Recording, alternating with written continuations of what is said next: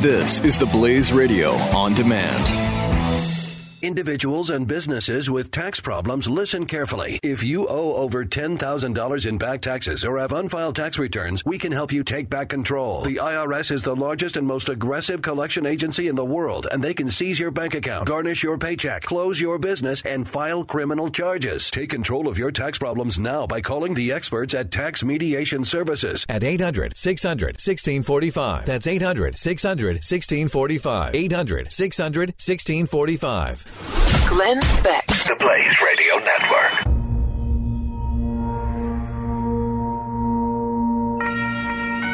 Hello, America, and welcome to the Glenn Beck program. So glad that you're here. We are going to jam-pack about 90 minutes of entertainment into a 3-hour period. It's quite a show to... Wait a minute, I think it's the other way around. Great show today. We're going to start with a guy who nobody in his world wants him sitting in my couch. He is a guy that is, I think, one of the braver people in America today, and a guy that right before the election decided, I'm a gay Muslim lefty. I'm going to go to Alaska and meet these Trump supporters and see if they are actually what everybody in the media says they are. And he wrote one of the most amazing articles that I have ever read. In fact, I think it's one of the biggest articles that we have ever published at glennbeck.com, and that is saying something. Really a refreshing voice. We start there right now.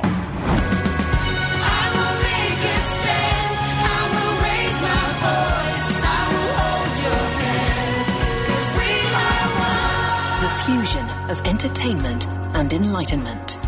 This is the Glenn Beck Program. I will make a stand. I will raise my voice. I will hold your hand. 'Cause we are one. I will beat my drum. I have made my choice. We will overcome. 'Cause we are one. Before I introduce you to our guest, I have to say something because it's critically important. People have been looking for the ugliest Christmas sweater, and holy cow, Stu has found it. Thank you. That is by far the ugliest Christmas sweater I have ever seen. That is so sweet. You didn't have to say that. That's thank you so much. Did you try to go for that, or? Well, it is the ugly sweater does kind of indicate that you would try to make it ugly. But no, there's a point where it becomes a crime against humanity. Yes, I think I've found that point. That is, you have. It feels that... Sorry, this from the guy with Jesus and Santa riding tandem on a bike? Are you kidding me? Are you telling me that Jesus serious? and Santa would not ride a bike together? No. They'd be buddies. They don't need to ride a bike. They'd be buddies. Well, one of them does. Forms of transportation. The fat man needs to maybe work a little bit off. No, you know what I'm saying? No, he doesn't. No, the fat man's got a plan. And he's got flying reindeer. But how much do you want to make it bet? How cool would it be to have a little bumper sticker on the back of the tandem that said, "My co-pilot is Jesus." Right there. All in one sweater. You've done some thinking about that. All right, I have. Riaz Patel is with us. He is a gay Muslim, what else? Immigrant. Yep. Immigrant, who has an adopted child with his husband. There's just not any more categories or boxes to check on you. Yes. Right. I have the full set. Right. You're it. You're all of it. Yeah. And nobody in my life wants me to talk to you, and nobody in your life wants you to talk to me. Or at least it was that way, 6-8 months ago? Yeah. There were warnings. There were people in my life were very concerned that this was some sort of a trap to embarrass me or for people here to understand. There was skepticism on both sides. Didn't you reach out to us, or did we reach out to you? I had talked to Tommy, and then they had said we should talk. But at the idea of when I was coming to you, Glenn Beck, the epicenter, the Prince of Darkness, is when the warnings came out that I should be careful, I should be... And so, the last time we saw each other in person, you had this conversation with me, before we hit the air that, you said, hey, let's keep in touch. And I made some comment of, let's, develop a friendship. And you said that wasn't working out real well for you. No. You're a terrible friend, I have to say. I don't know. You literally disappear like a ghost, and that's friendship. So someone has to teach you that there's actual constant communication. There's checking in. That's what friendship sort of becomes. Yeah, well, see, but just like you, probably with us, we didn't necessarily trust you. So Agreed. I had people check in with you. So people were your friends. Yes. Right. People weren't my friends. They were your friends. Checking in with me. They were checking in with you. Yes. Okay, but they weren't your friend. No. So when you went to Alaska, tell me about that experience. I think as someone who had so many categories and labels applied to me that I did not feel were fair, I was starting to feel that kind of rage towards Trump supporters. And before the election, I didn't know who they were. I really didn't. They don't come across my path at all. And so I really was trying to figure out who these people are and what was their actual motives. You know how extraordinary that is? That's like nobody on the left does that. I mean, nobody on the right. I don't know does if anybody on the right does it much either, but certainly no one on the left, because they're so insulated. They're so sure of the way things are supposed to be that they don't reach out and check and see if they're right. You said to me before we went on that you are seeing, and I want you to know, I think this should be universal. Agreed. I feel the same way on the right many times, but you said on the left, you're seeing things in a whole different way. Your own friends. I'm surprised by the level of judgment.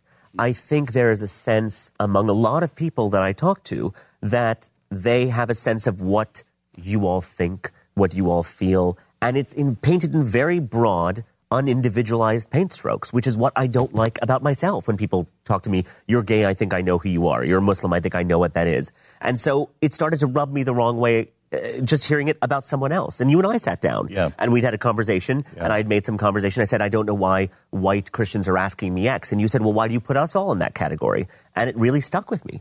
And I thought about it and I thought, I'm a pretty open-minded fellow. Am I doing the exact same thing without knowing it? And so that was part of the impetus to go to Alaska is who are these people that I think I have absolutely nothing in common with? And you found... I have more in common. The common ground is the ground we're standing on. Yeah. It literally is. There's so much commonality. So when I talk to people there and say, why are you voting? It's what's best for them and their family. Whether they've understood all the facts, whether their facts are skewed, whatever I could judge about that, they are voting for what is best for their family, as anyone is. And did you find any hate? No.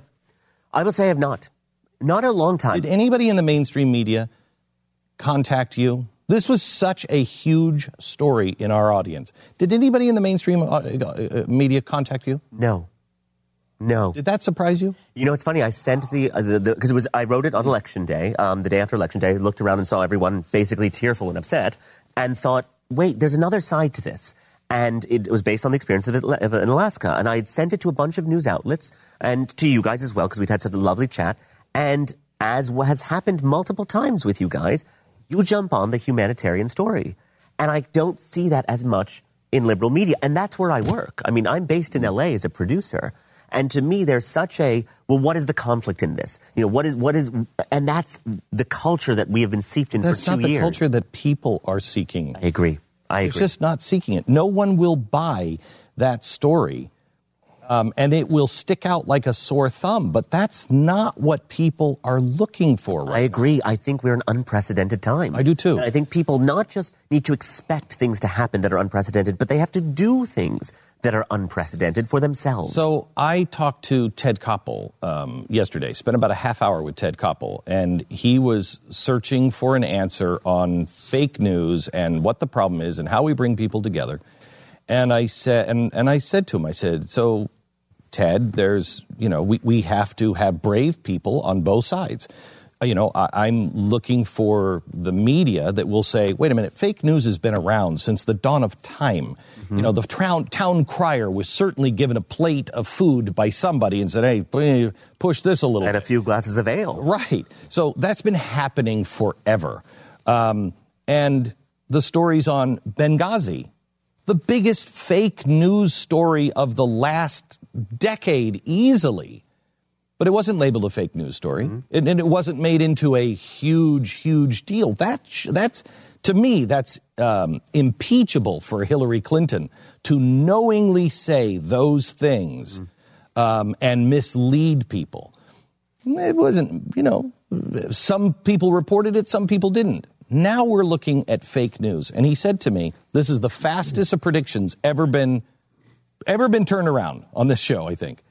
I said on Monday on television, somebody asked me, what is the deal with the fake news? And I said, I believe that it is the news media seeing that they have lost control of the narrative. Mm-hmm. They realize, holy cow, we're going to be in the dustbin of history. This whole system that we set up no longer works. Nobody trusts us.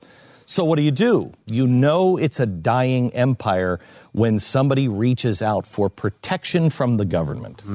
And so if you make a fake news story, the next logical step is we need to license people. So I said that Monday. Ted Koppel said to me, Glenn, the internet, people can just say whatever they want. Everybody's a journalist, but they're not. We need some sort of licensing to be able to make sure that you are a journalist. And just like we have a republic, not a democracy, because people aren't able to make rational decisions, we should have that in the news media. Wow. And I said, Ted, you can't silence people's voices. This is a great thing. Yeah. It's responsibility. And I haven't seen on the right or the left anyone actually saying, wait a minute, aren't we doing exactly what we accused the other side of doing? Yeah. Because we are. We've just switched chairs. Yeah. And when you talk about licensing, then you're doing things that totalitarian regimes in third world nations do. Yes. And that's a very, very slippery slope. Yes. And so for me, there is the hypocrisy of open-mindedness, and I put in quotes, is driving me insane. That people who say they are informed do not know anything about the person who lives 4 blocks away. But I'm informed about the world. And so for me, I'm trying so hard to take these labels that encompass millions, if not billions of people, and say, okay, who is one representative of this? Let me meet someone, go into their house, meet their family, sit down at the dinner table. And not necessarily the leaders. No, I made all kinds of news. You know me well enough to know. Do you think I'm okay with Black Lives Matter, the manifesto writers, the one who say communism is neat, we need a blacks-only state? I mean, that's crazy talk. But the people who are in the street, I don't even think they know about the manifesto. Yeah. And they're not feeling heard. Those people need to be listened to. And I think at some point we started giving over all of responsibility of leadership, all responsibility for the country to anyone else but us. And I think we're now in a situation where who do we have left to blame? I mean, now it's obviously Russia's fault. And there are huge issues there. But when we have to take personal responsibility for ourselves, there's no one left to blame. Right. I mean, I've at the end of the day, my life I'm responsible for myself and my family and my children. So, Riaz, is there a way? Because Ted Koppel actually said, you're too optimistic to me. My God, we're in a different world. Where your sweater is starting to be the norm. Thank you. Right. So he said, you're too optimistic. And I said, well, what are you driving at? And he said, Glenn, there's no way back. And I said, Ted, then where does that leave us? Forward. You go forward. And I think that's what I'm finding with people is the constant treading water of complaining, allows people to feel like they're participating without actually making a change in their own life. And I think it is absolutely important. I think even more so than ever before, on a very visceral level, we need to go and meet each other and talk to each other so that people who represent us can't speak for us and can't speak with hatred that is not in our hearts. And so for me, the way you humanize people is by getting to know them. Yes. And I think we've been dehumanized for so long. Oh, yeah. I am literally a collection of labels. I am a gay Muslim immigrant sitting on your couch. Somewhere in there, I'm Riaz. Somewhere in there is a personality. But in all of the past 2 years of campaigning, I have been nothing but a collection of labels. And I think beyond that is humanity. And we are too. Yes. Everybody absolutely. is. We label and then fight the labels that are being given to us. Yeah. And yet we're still labeling. Back in just a second. Let me tell you about our sponsor this half hour. It is Sherry's Berries. Christmas is almost here. You wouldn't be able to tell that from Stu's very preppy colored, odd, unsettling, almost vomit. Literally, I mean this medically, almost vomit-inducing. If I feel like it looks like I axe murdered a cartoon family. Isn't it? Yes, and it's just like it's splattered all up on my right. Smurf blood and right. So Christmas is almost here, as you can see by the sweater, and the perfect gift is online with Sherry's Berries. Where are they? I mean, it'd be nice. If I brought them in yesterday. I didn't get one. We all had them. All of us. No, all is the wrong. Oh, I could get you Right. some. Riaz, I'll get you some. We'll have some in the fridge. share I'm some sure. of mine with you. No, whoa.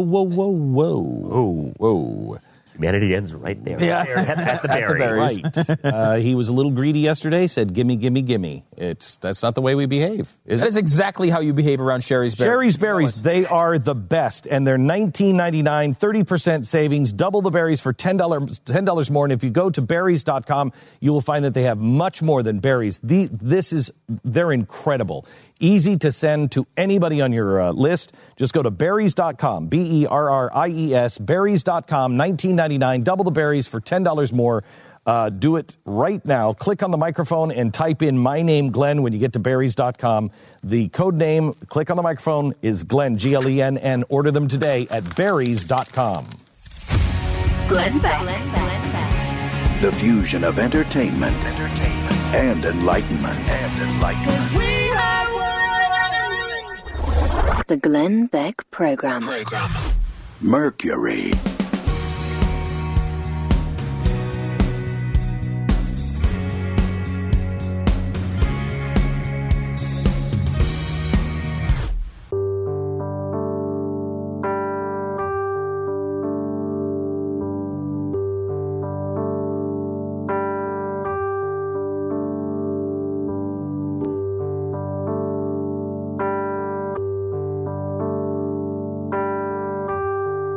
You're listening to the Glenn Beck Program. Riaz Patel is with us. And I want to talk about, you just went to Saudi Arabia and had an incredible experience over there, and I want to talk to you about that. But I would like to see if you can explain this to the audience. Okay. Many people in my audience, even the ones who want to give me the benefit of the doubt, I have not been able to crystallize in people's heads why it's so critically important that we reach out to people. Because, and I know this has happened in your life, we talked about it a minute ago. Glenn, nobody on the left is going to change, and my favorite is, they won't listen. Mm-hmm. And I keep pointing out, it's time for us to listen. Yeah. And when I say that, people say, we have been bending over backwards with the mainstream media and the left for a long time. They railroad every single time, and they're done. They're just tired of it. And they think if we talk, we lose. Mm. Why is it? Give me a reason. If I'm sitting there at home going, I mean, I'd like this to be true. I'd like this to work, but it's never going to work. Yeah. I think it comes down to intention. I think when we meet people, when someone asks you about yourself, you know instantly if they're interested in you, and you know instantly if they're just gouging information. I think when you go through, look, we all feel unsafe. I think a lot of this election is a result of people's direct, proportionate feeling of feeling unsafe and feeling afraid. And I think the way that I don't feel afraid is by getting to know the people around me. That at the end of the day, I'm not looking for a theoretical government to look after me. I'm looking for the people I know and trust. And I think we've lost that ability to say, look, I don't have a lot in common with you, but I'm still your neighbor, and I'm still an American, and I'm still going to fight for your rights the way you fight for mine. And I think as I travel, and I've been around this country a lot as a producer, I've driven across the country twice by myself and just gone up to small towns and gone and chatted with people. I have never found anyone negatively react to me when I came in with the right intention, which is I don't know you, you don't know me, and asking questions and ask follow-up questions. And the genuine enthusiasm is what I thought is the best part of America, is because I turn to the person left to me and they don't look exactly like me. That's what made us great. That is what makes us great. Somewhere along the line, that difference and diversity started to feel divisive. And I think we go back to commonality. So how do we get past, because you're right, we have given the top too much power. And the top, it could be the top of the Moose Club. You know what I mean? Yeah, it's just whatever your group is, we have just signed over and become the collective because somebody needed to represent us. Yeah. You know what I mean? How do we find the power when everything in society says you as an individual don't count? By never underestimating the power of your own dining table and your own home. That is your domain to invite people in and show them who you are. I tell Muslims all the time who are afraid, for valid reasons, open up your homes, talk to people, invite them in. The more we put our heads under the sand, the more people don't know about us. If you're not exposed to a Muslim, as many people in Alaska weren't, they asked me questions. Is it okay to drink? Do you pray 5 times a day? What kind? And I would answer them. But if they don't know, how can they know and feel comfortable if they're not allowed to ask? And I do think that is the most horrific downside of this political correctness, is that people have lost the ability to just ask a question without feeling they've offended someone. Mm-hmm. You can't offend me if your intention is right. If you don't know, how are you going to know without asking me? Mm-hmm. And I think that being locked in this political correctness of everyone, what I will say, no matter where I travel in America, people try so hard to walk on eggshells to not offend me. And I think that is lovely, that they care so much that they want to delicately ask. And I'm saying, don't worry about it. I'm not a porcelain doll. Ask me what you want. See, I think there used to be a time when all of that was genuine, where people were really good. Now people are afraid to talk to each other because you're going to be called a hater, a racist, a whatever. Now we've put fear drives some of that. Start with your own home. Start with your own dining table. A co-worker that you don't know well. Someone at the PTA that you see. How hard is it to say, look, why don't you come over to my house? That is where we start taking it back. Rather than being dictated from someone to say that you legally now have to be politically correct. I cannot legally control someone's heart. I cannot legally control someone's prejudice. But I can get into their heart by showing them I'm a human. But the more you try and regulate people's thoughts and feelings, the more they rebel, because it's not what we're supposed to do. You know, people ask a question genuinely, it's labeled as racist. Well, that's a terrible way to start a conversation. And I would like to retire the word racism to a degree because it's now used for everything. Yeah. I don't know how, as 4 white people, you prove to anyone you're not racist. You don't like ethnic food, it's too spicy, racist. You don't like a coworker, it's dark skin, racist. I don't know how you go through life being able to prove to people, look, I'm genuine. And I think the onus should not be on you. Can I tell you something, Riaz? I have spent, and that's refreshing. These guys, I know, these guys will tell you, I have spent the last 6 years of my life being accused of so many things that I am not without anyone actually caring. And then when they do come in, we just had GQ here. I think it was GQ, wasn't it? No, it wasn't GQ. It was Rolling Stone. It was not GQ based on this. Guarantee GQ did not leave any impression on this. The sweaters, no. So it was Rolling Stone. Guy came in. He was perfectly delightful. He said, "I know who you are" at the end, and was really open and nice. And we fought it out, and we had a breaking point where we both saw each other for who we really were. Mm. That's not the story that was written. Yeah. And it's like, you know, what do you do? What do you do? And that's why people are turning against the media, turning against... I mean, this last election was not as much about Donald Trump or Hillary Clinton as it was about the media. I agree. I agree. When you say, what do you do? I mean, I think the average person withdraws and gets angry. So the exact two things you just talked about as the opposite of what the solution would be, is being out there and talking to people and not being angry and approaching them honestly.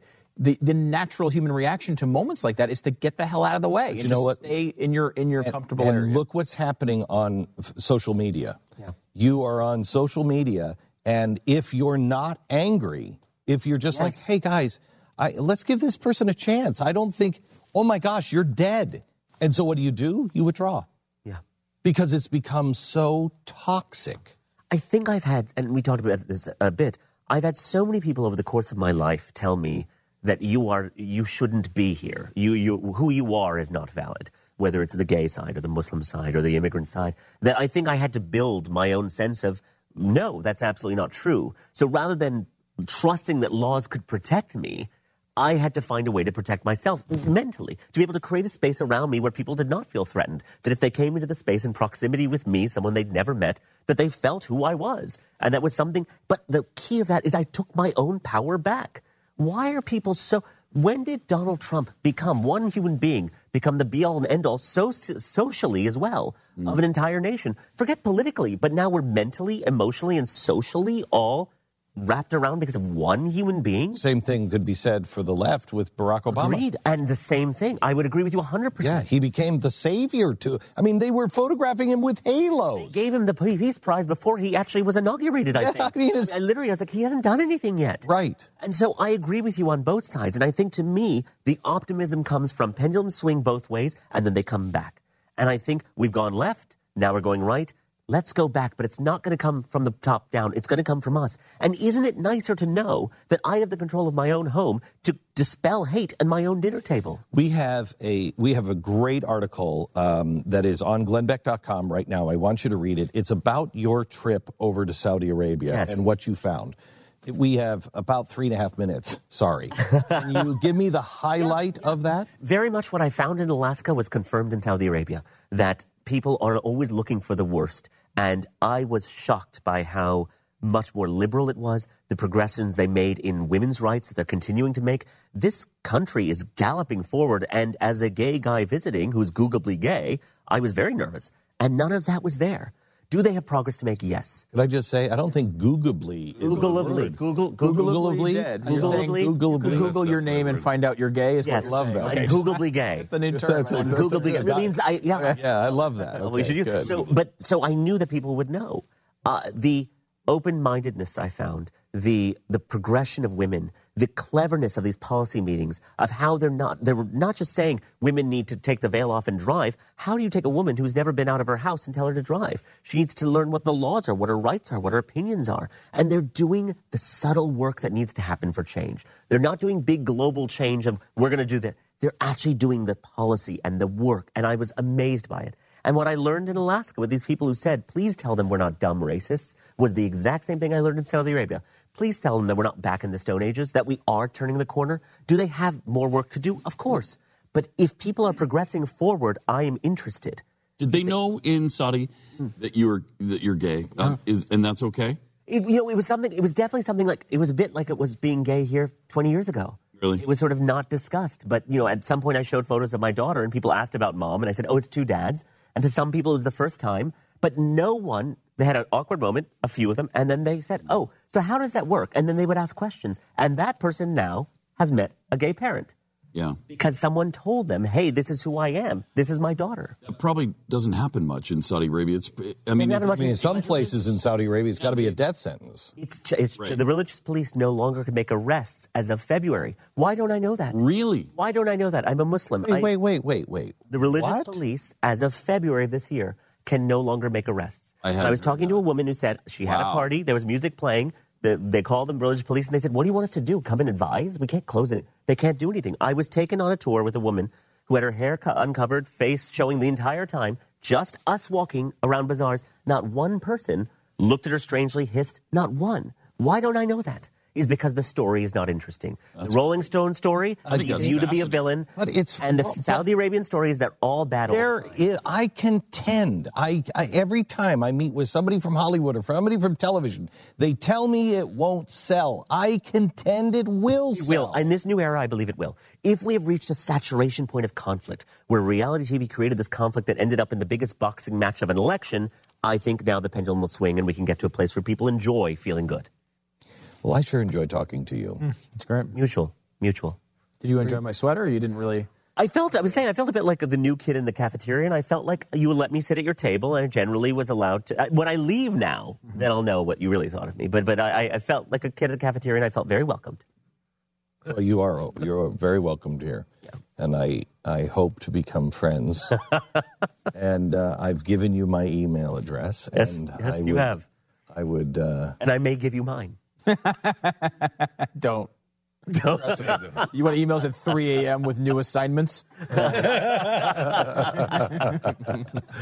Thank you so much. Always a pleasure, honestly. And by the way, you can find his article on what he found, and you won't find this anyplace else. You can find it at glennbeck.com. They're just, as he said, they're just...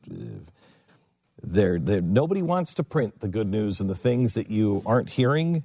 This is one of those things. You can find it at glennbeck.com. Yes, thank you. Back in just a second. Our sponsor this half hour is Casper Mattress. Casper Mattress was invented with 2 high-tech foams that guarantee that you sleep cool and comfortable with all the support that you need. I have to tell you, these foam beds, I hate them because you wake up in the middle of the night and you are just sopping wet. Yes, they're so comfortable, and they're wonderful when you're in the showroom. And then you get them home, and they all tell you the same thing. Oh, no, it's very cool. No, it's not. I mean, if you grew up in hell, yes, it might be cool. In reality, it's not. Here's the way. Casper Mattress, they know that you can go and lay in a showroom and learn nothing, or they'll send the bed to you, and for 100 nights you can sleep on it. If you don't love it, ship it back. They come pick it up. There's no cost to you, and every penny is returned to you. Casper.com. Get $50 off the purchase of your mattress if you use the promo code BECK. Terms and conditions do apply. It's Casper.com. Casper.com. This is the Glenn Beck Program. Mercury.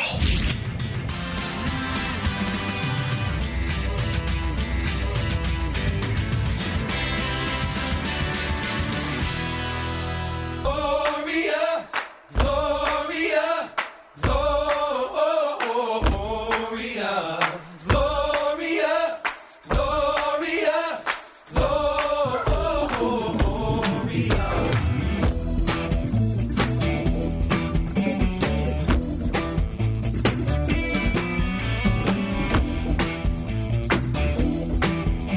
888-727-BECK. This is the Glenn Beck Program. I love this guy. I think he is... he's great. I think he is a real sign of hope. A real sign of hope. 2 people that should not get along on paper. I love him. I love him. Yeah, I mean, and I think, yes, you're right, on paper. But, I mean, I think, obviously knowing you for a long time, it doesn't surprise me. But, he seems to really be someone who's honestly trying to understand the world and trying to That's all you need. Yeah, that's great. That's all you need. You're talking about, you threw in a comment there when you were going back and forth a little while ago about the news. And you were talking about how the news tonight, it's kind of, people try to scare you into the news, the whole thing of like, hey, coming up tonight at 11, your kids might die by 10, we'll tell you how. Mm-hmm. And that whole thing with social media is now every other tweet is that. Every other tweet is another tweet about this important, vital story that if you don't click on it right now, the world might explode and something drastically terrible might happen to you.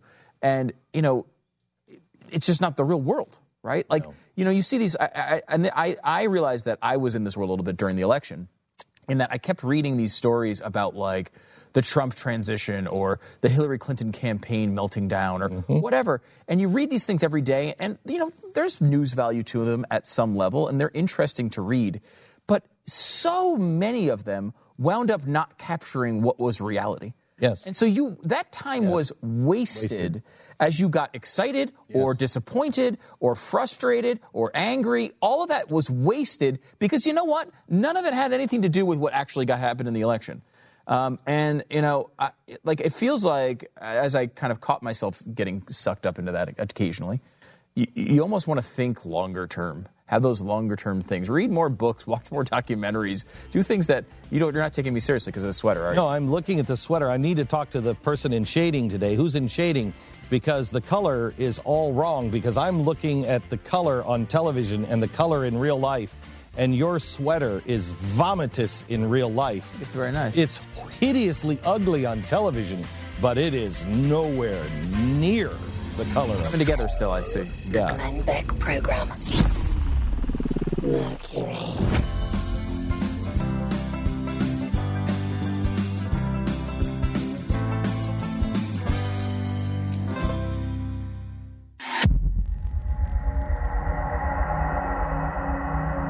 I got up and got my own. He got up and got his own. Get up and get your own, fatty. This is not going well. Hello, America, and welcome to the Glenn Beck Program. So glad that you are here today.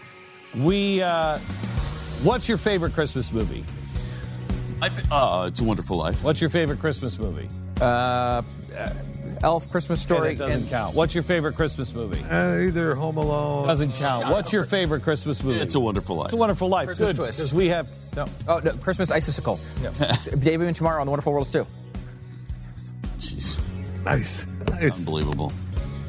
We have a guest on who's going to tell us some cool stuff about Jimmy Stewart, and in particular, things about It's a Wonderful Life that you've never heard before. What are you, a screw?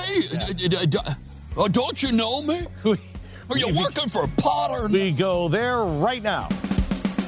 I will make a stand. I will raise my voice. I will hold your hand. 'Cause we are one. I will beat my drum. I have made my choice. We will overcome.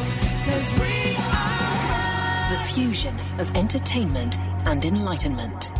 This is the Glenn Beck Program. Hello and welcome to the program. I was reading an article about Jimmy Stewart, this new book that's out called Mission. And I learned some stuff about Jimmy Stewart that I really wasn't aware of, and especially what was happening with him when he came back to film. Glenn, don't you know me? Yeah, Don't you know me, Glenn? So when he was filming that, he and Frank Capra were going through PTSD, which nobody talked about back then. And Jimmy Stewart was quite an amazing guy. Robert Mattson is the author of Mission, Jimmy Stewart and the Fight for Europe. And we wanted to get him on. Robert, welcome to the program. How are you? I'm great. Thanks for having me on. You bet. So tell me what we don't know about Jimmy Stewart. Well, in the context of It's a Wonderful Life, he had just come back from the most horrific combat experiences over the skies of Europe that you could imagine. Now, he was not a, as a celebrity, he could have gone and done anything over in World War II, but he didn't. He really signed up and was like, no, I really want to fight. Yeah, the War Department and Hollywood both wanted to keep him stateside, of course, because nothing good could come of a Hollywood star being shot down over Germany. So That's for sure. He had to buck those headwinds to get overseas, and he managed to do it. It took him 2 years. And so what exactly was his job when he was over there? What did he do? You said in the skies over Europe. What was he? He wasn't a pilot, was he? He was a pilot. He was a bomber pilot. Wow. He had been a private pilot in his Hollywood years. That was the first thing he did when he earned a Hollywood paycheck, was learn to fly, and then he bought his own plane. And so he was ready. He wanted to serve, and he wanted to serve as an Army pilot, and that's exactly what he did. And at first he was training other pilots stateside. It was eating him alive. He wanted to go fight. And finally he did get a combat assignment as a squadron commander in a heavy bomb group that went over to England in 1943. This guy was almost too good to be true, wasn't he? I mean, an American patriot, American hero, a tremendous actor, married to the same woman virtually his whole life, right? No major scandals that we know of. If we do, we don't necessarily want to know about him, Robert. Right. I mean, this is a book that I want to read this over the Christmas holiday because I love Jimmy Stewart. And are you going to wreck him for me? No, I'm not going to wreck him for you. I went into this project neutral on the guy. I mean, not a fan per se. Everybody loves It's a Wonderful Life. Well, almost everybody. But I grew to admire him tremendously through learning about the 20 combat missions that he went through and what he was like when he came back, refusing to talk about what it was like over there. So when he's on the set, because Frank Capra, what was Frank Capra doing during the war? Frank Capra was making patriotic films, films to let America know what was going on overseas, who the enemy was, what our boys were doing over there. So his experience wasn't like Jim's, but Frank was away for 4 years from Hollywood, and Jim was away for 5. I mean, Jim slammed the door on Hollywood and left it behind. And so he's coming back as really a middle-aged man. There's a photo in the book that's a before shot in 1942 of this fresh-faced Jimmy Stewart, just got his wings, second lieutenant. 2 years later, he looks like a haggard old man from, by then it was like 14 combat missions in 3 months. So by the time they reached the set of It's a Wonderful Life, they were both feeling this is make or break for me.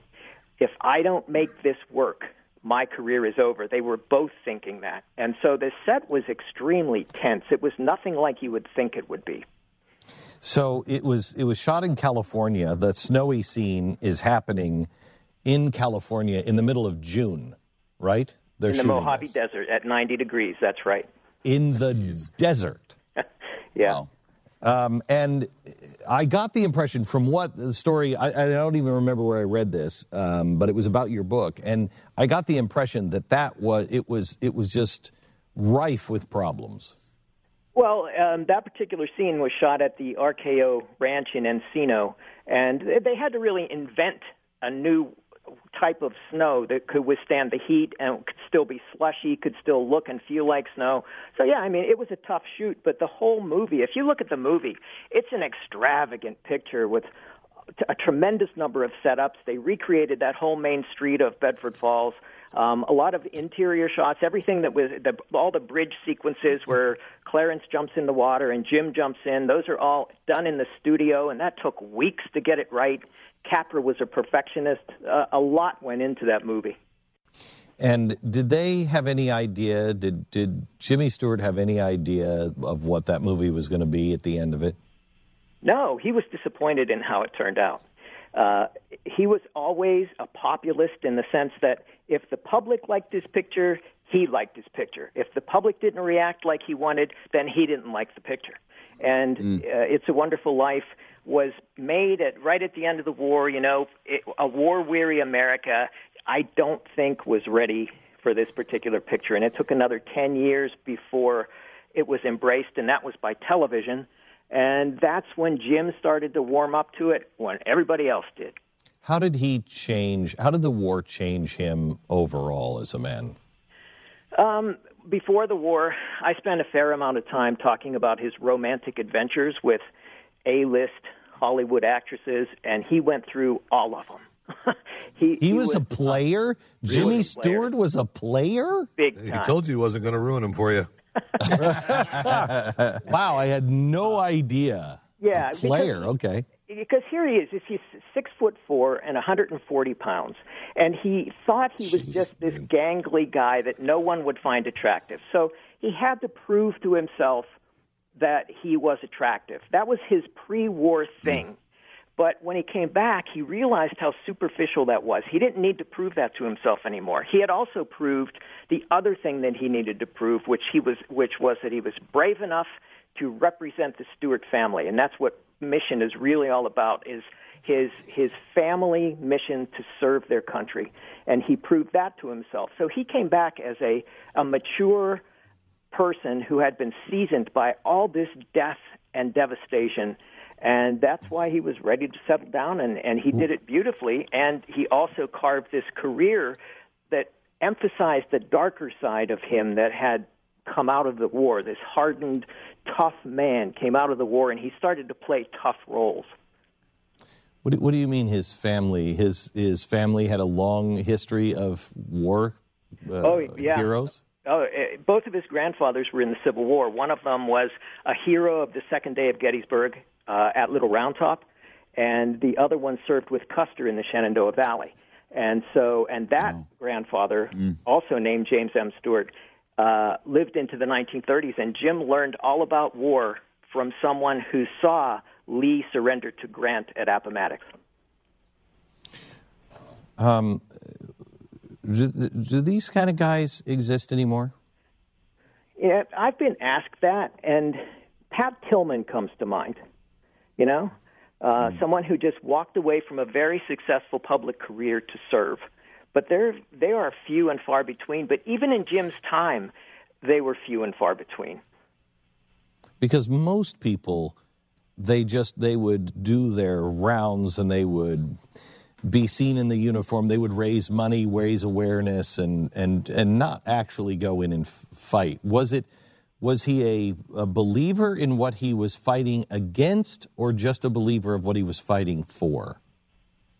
Boy, that's a great question. Both. I think both.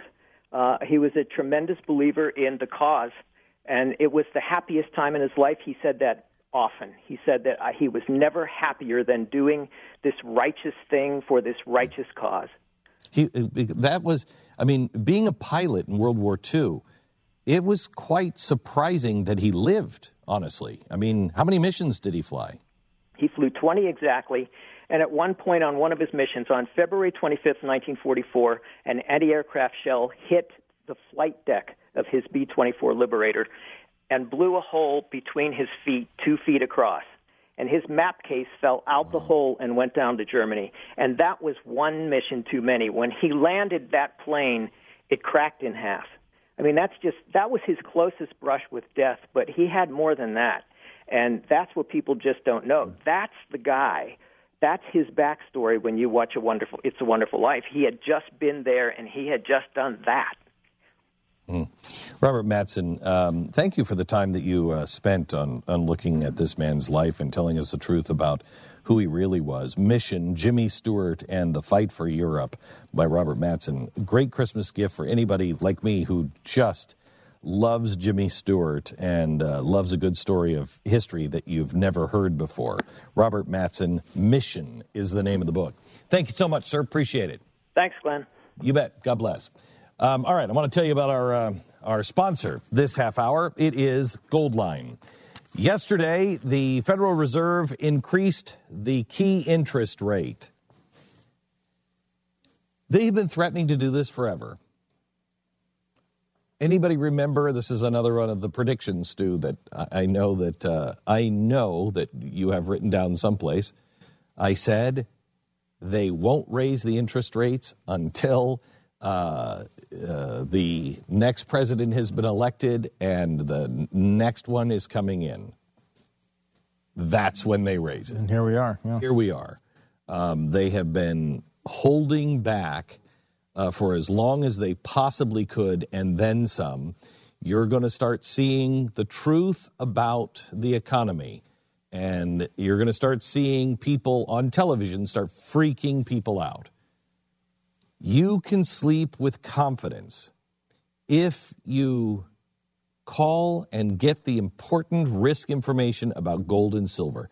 See why gold and silver is the gold standard, why it is the thing that the world always runs back to. Goldline, the only people I trust. They've been in business for over 50 years. Gosh, I've been saying that for a long time now. It's probably closer to 60 years now. Goldline, 1-866-GOLDLINE, 1-866-GOLDLINE, or goldline.com. Call them now. This is the Glenn Beck Program. Mercury.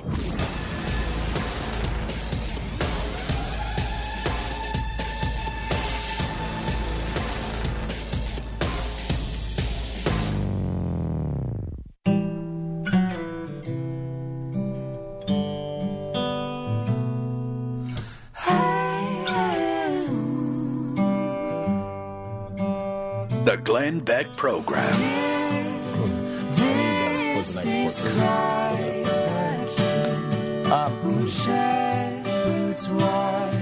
Do you want to know the truth about that amazing story about the Santa that the kid died in the arms and it was lovely and the Santa and we don't know the truth yet. Right, because we can't get Santa on the phone. We've been trying to get Santa on the phone and do a story on him, and it's such a wonderful story. And John Ziegler, we're going to try to get him on the phone because he says that is a fake story. He has questions about it, is the way I would put it. And same questions you guys had. Well, because it's funny, Pat and I, we do Pat and Stu every day on this network. And when these stories come up, every once in a while, these nice stories come up.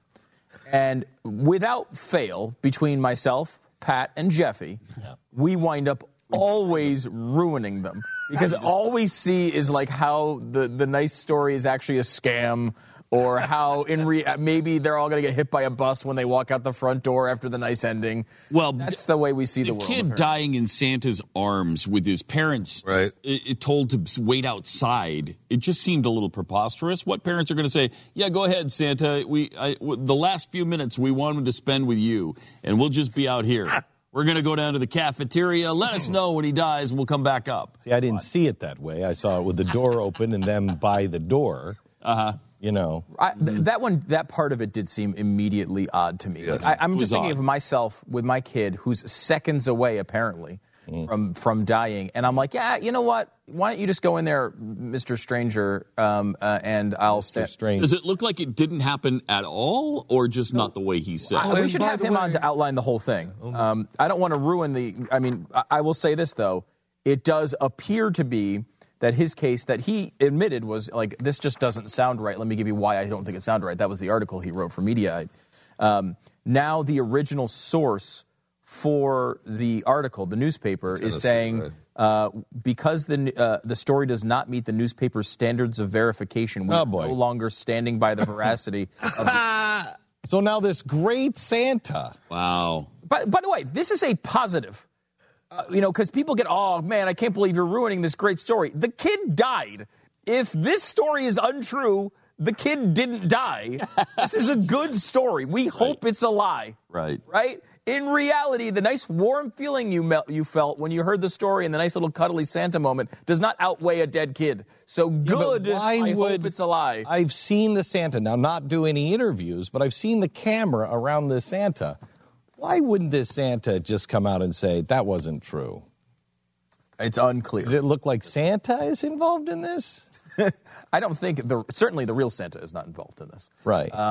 This particular Santa's helper. We talked about what a great Santa's helper he was.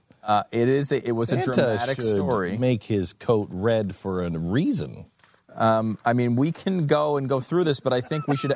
Let's have John him is the guy to lay this out because he will do it, and he will do it with lots of energy, which will be fun. But it's an amazing story, and it's one of those things. And look, we did the story on the air too. That was great. But it's something that happens in media all the time now because you hear these stories, and I tell you, when you hear that story, it seemed unbelievable to me. But my assumption was, well, look, it's everywhere. Somebody must have fact checked it. That's your first thought. And, we come at it from a skeptical eye when it comes to politics and things like that because, we know their spin so well. When it's a story that doesn't go down any partisan lines or it doesn't seem to have an overt narrative, you're more likely to just be like, oh, wow, what a nice story. Now, we can't, as John is saying, we don't know the truth for sure yet, but it does seem like there's at least inconsistencies in the story. And at the very least, it may have been embellished quite a bit. You're a Grinch. This is why no one wants going to go after and try to disprove it, right? Right. Why would you disprove this wonderful story where a kid is dead? What a wonderful holiday wish for everyone. I don't like the ending. Right, it was terrible. It was. But it does not seem to be that there was a kid who meets this description who died in the area around this time. which is a problematic part of the story. Was there a really sick kid in there in that area at all? I mean, I don't have a sick kid registry. I don't have that. But I mean, if there is access, It's all a hoax. That Santa just wanted a gig. Well, it seems like some of the thought is maybe Santa, who runs a Santa business, might just want his Santa business to increase. Look, that's also who's going to hire this Santa if he's lying about sick kids? Who I mean, this guy hasn't had 1,000 calls for gigs after. Oh my gosh! Right, but if you're found out, you're doomed. Shave your beard, dude. Everybody recognizes you the minute you walk in. If you found out you're doomed, did you live through the 2016 election?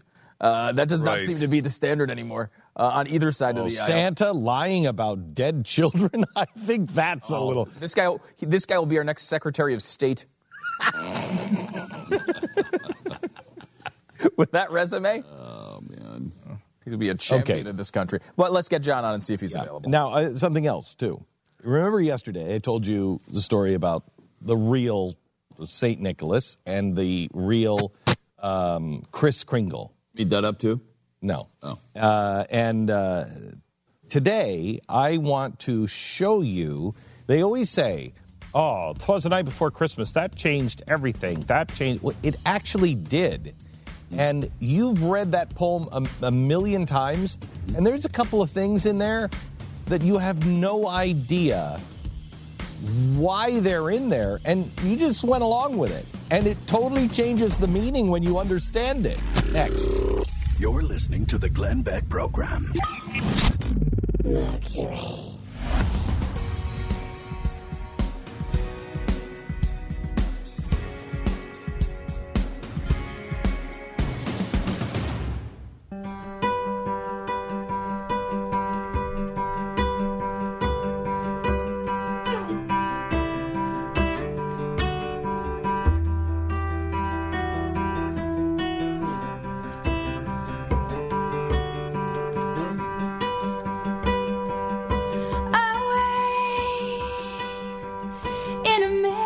This is the Glenn Beck Program. Sign up for the newsletter and get all the info you need to know at glennbeck.com. So during the break, I'm working on my first real serious portrait. It is almost you just. And the more I work on it, the worse it gets. You can just make out that's Patrick Stewart. Yeah. Yeah, no, it's not Patrick. It does not look like Patrick Stewart. And it doesn't look like Putin either. No, it doesn't. It's supposed to look like George Collins? Washington, and it's becoming less and less like George Washington. No, it looks like Washington. When do you type? You paint on "No jacket required" in the corner. So you really do think Phil Collins is what you're thinking? There's a little Phil Collins there. In the air tonight. It was looking a lot like Vladimir Putin about an hour ago. Mm-hmm. It was very Vladimir Putin. Well, like. It was Putinish for a little while. Think about it this way. There's, 6 billion people on Earth, and there's only 5 or 6 people that it looks more like than the guy you're trying to paint. So that's not bad. So, I mean, wait. There's like 5,900,000,900. When I finish it, it will look like it's first of all, it's George Washington's life mask. And so when I finish it, it will look like George Washington. It's just, Is it when you I don't know the process here, but when you finish it, do you put a photo of George Washington over it or something? I mean, how is it going to get close to? You suck. I'm going to send my kids over. They'll help you with some of the details stuff. I will say this: I couldn't come anywhere close to that. Like if I I couldn't either. I mean, that's good. Is this like 1,000 times better than I could ever do in my wildest dreams? Is this like dry cleaning? Like when you're done, do you send it out to another painter and they finish it up? Yes, it is. I'll send it upstairs to the art department and go, make this look like George Washington, will you? And is one of his eyes collapsing? Is that what's happening there? On the... No, I'm not finished with it. So this is George Washington's death mask, could you say? I'm sorry, life mask. Yeah, this is when he was dead. I mean, who doesn't have a life mask? I think everybody's got... When I'm finished with this, and after I've paid an artist to fix it, you guys are just going to be wowed. You're going to be wowed. Are we? No. I look forward to that day. No, I do too. It might be a long, long wait. You think in the current political environment, though, it's probably smart to get into the habit of painting Vladimir Putin? I think so. I could have. Yesterday afternoon, It looked very much like Vladimir Putin. Yes, it did. And I could have stopped and sold it as Vladimir Putin. I don't think it does now. That does not. No, it changed his face. It doesn't look like Putin. No. Doesn't really look like Washington. There was about either. three angles yesterday in your office where it was all Putin. Yeah, it was. It's amazing how, because I'm just learning shading and stuff like that. This is the first portrait I've ever done. You'd never know it. And shut up. And it's amazing how you make little changes and it completely changes into somebody else. It's incredible. Okay, so 'twas the night before Christmas. When did Americans start to bring Santa Claus or St. Nicholas into our ritual? Do you have any idea? When did we even start celebrating Christmas? Mid-1800s. Do you remember the exact year, Jeffy? First, if I remember right, we celebrated in 1805. No, first state to do it, I think, was Louisiana. I think it's around 1835 or 39, somewhere in that area. It was pretty low-key, though. Yeah, we were just talking about it in 1805. Yeah. So it was not something that we celebrated. We found it garish. We found it really offensive. Yeah. St. Nicholas was brought over by the guy who wrote the Ichabod Crane. What was that? Was that The Legend of Sleepy Hollow? That's Washington Irving, isn't it? Yeah, I think so. Yeah. Okay. So Washington Irving. Poems are not my specialty, but yeah. I think so. Washington Irving wrote something for New York and wanted to make something very, very American. And so he wrote the first appearance of Santa Claus was made by Washington Irving. I think it was about 1805, but he was traditional St. Nicholas. He had the bishop's staff and the vestments and everything else. He was nothing like St. Nicholas is now or Santa Claus is now. So when they changed him, when he became the Santa that we know, it was because of 'Twas the Night Before Christmas. And there's a couple of things that were fundamental that I have missed, even though I've read every word of this poem. I've missed it, didn't realize that, just didn't even think of it this way. Let's go to here. I was in my kerchief. Ma was in her kerchief. I was in my cap. I flew to the window. On the breast of the new fallen snow, gave luster of midday to object gallows. And what to my wondering eye should appear but a miniature sleigh and 8 tiny reindeer. A little old driver, so lively and quick, I knew in a moment it must be St. Nick. Can you tell me anything interesting about that? Describe him. Describe what just happened. There's a little driver. He's lively. He's quick. Must be St. Nick. Mm-hmm. There was snow. And a miniature sleigh and 8 tiny reindeer. Mm-hmm. Now, I've never taken that to mean anything. Right? Just a sleigh. Mm-hmm. No. It was a miniature sleigh. Santa Claus is small. Santa Claus is like an elf. In this story, Santa is about 3 feet tall. And the reindeer and the sleigh fit a 3-foot tall elf. So it's literally a miniature sleigh and 8 tiny reindeer and a little old driver. So he's an elf. Then he goes, Prancer dash away to the full sleigh full of toys and St. Nicholas and 2. Down the chimney, St. Nicholas came with a bound. The reason why he is miniature in this is because he needed to fit down the chimney.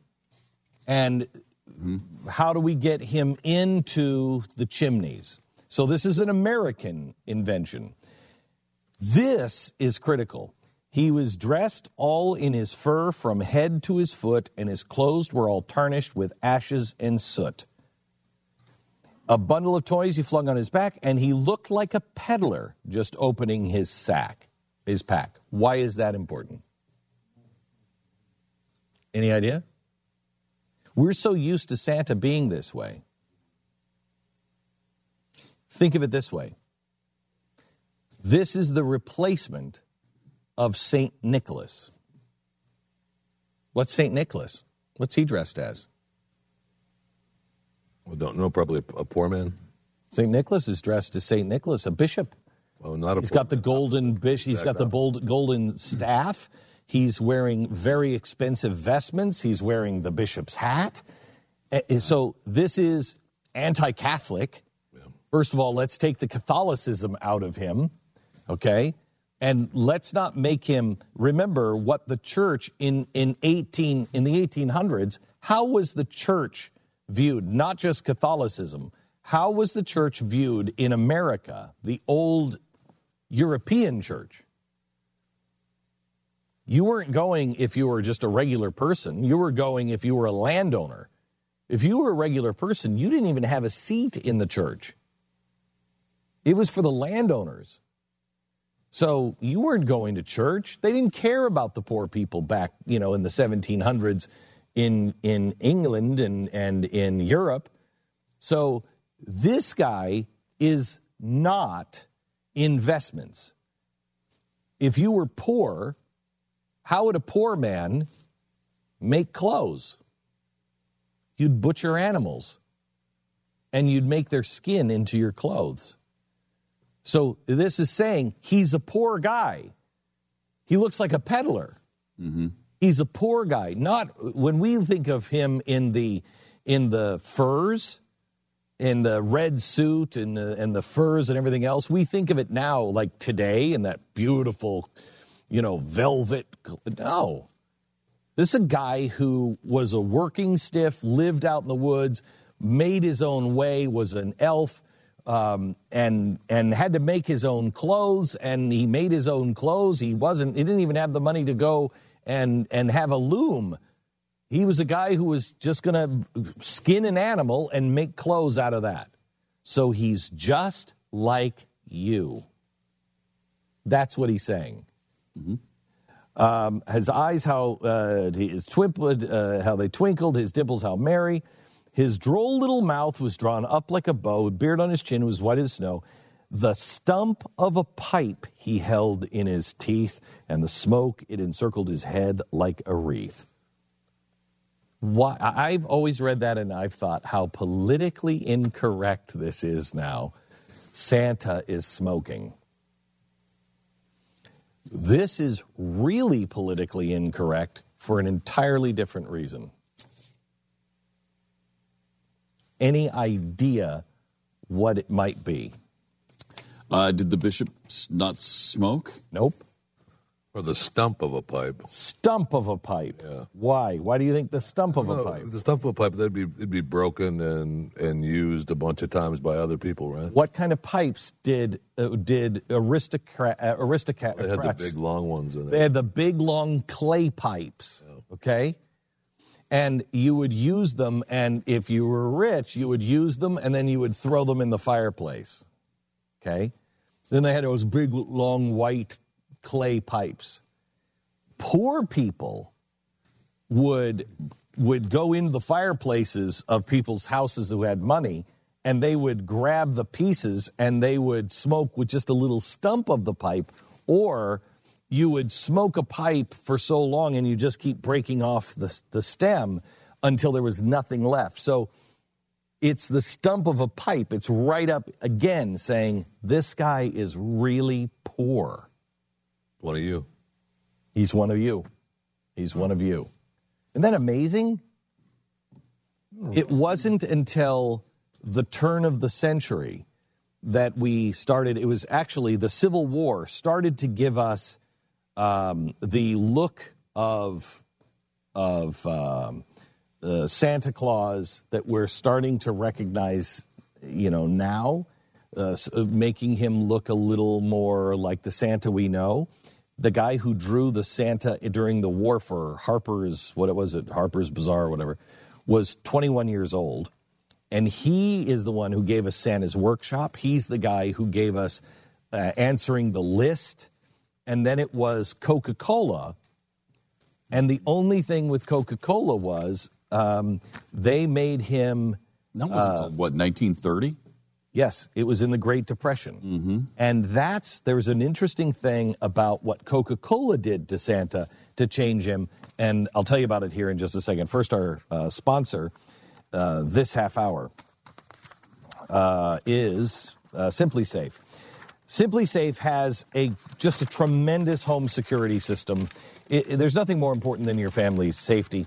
The holiday season, people break into homes all the time. They're desperate, and some people just want your stuff. Now is a great time to get the protection that your family deserves. The company I recommend is Simply Safe, and the home security system is the Defender package. Right now you get $200 off, which is a savings of $200, but it means that it's $399. I mean, think about how much money these companies are making by charging you $40 and $50 and $60 a month for home security. You own this for $399, and it's wireless, and there's no contract, and it's $14.95 a month for the 24/7 monitoring. SimplySafeBeck.com. Go there now. It's not going to last long. The Defender package, SimplySafeBeck.com. That's SimplySafeBeck.com. The Glenn Beck Program. Mercury.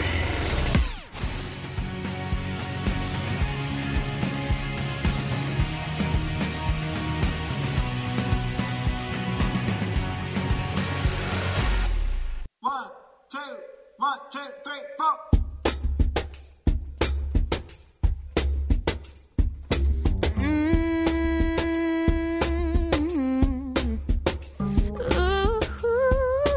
This is The Glenn Beck Program.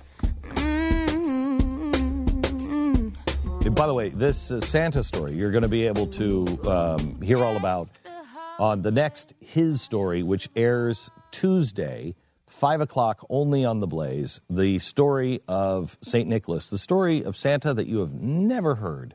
How did we get where we are with Santa? And the controversies of Santa that were happening in the Middle Ages and the Dark Ages. It's fascinating. Santa had three big moments. First, besides being introduced in 1805, and then still being St. Nicholas, being the bishop, Santa then gets a revision as a little elf by the author of 'Twas the Night Before Christmas. Then Harper's Bazaar makes him full size, puts him in a sleigh, has the reindeer, but generally still looks kind of poor. And one of you, okay?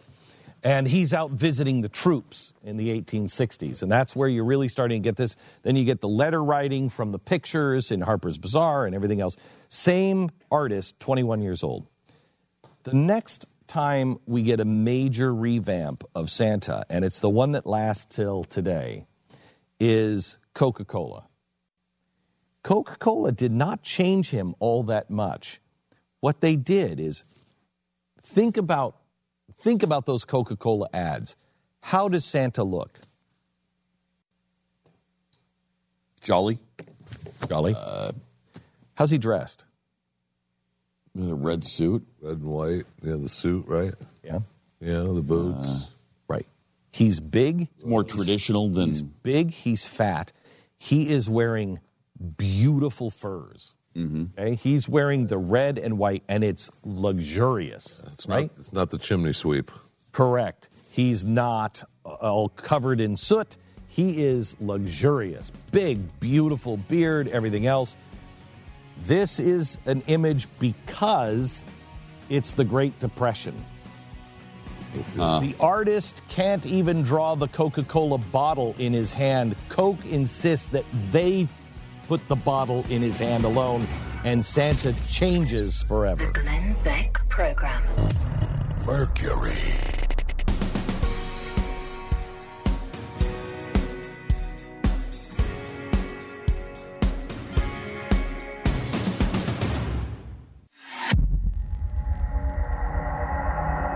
Don't backtalk me either.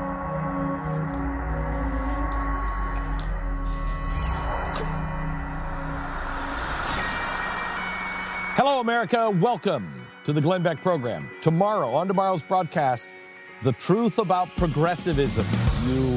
You'll learn more on tomorrow's program. It's a special edition of the Glenn Beck program on progressivism. You don't want to miss it. 3 hours only on tomorrow's broadcast. Today, fake news. There's a fake news story, a possible fake news story, and it involves an unbelievably heart-wrenching story about Santa and a child that dies in Santa's arms. May not be true.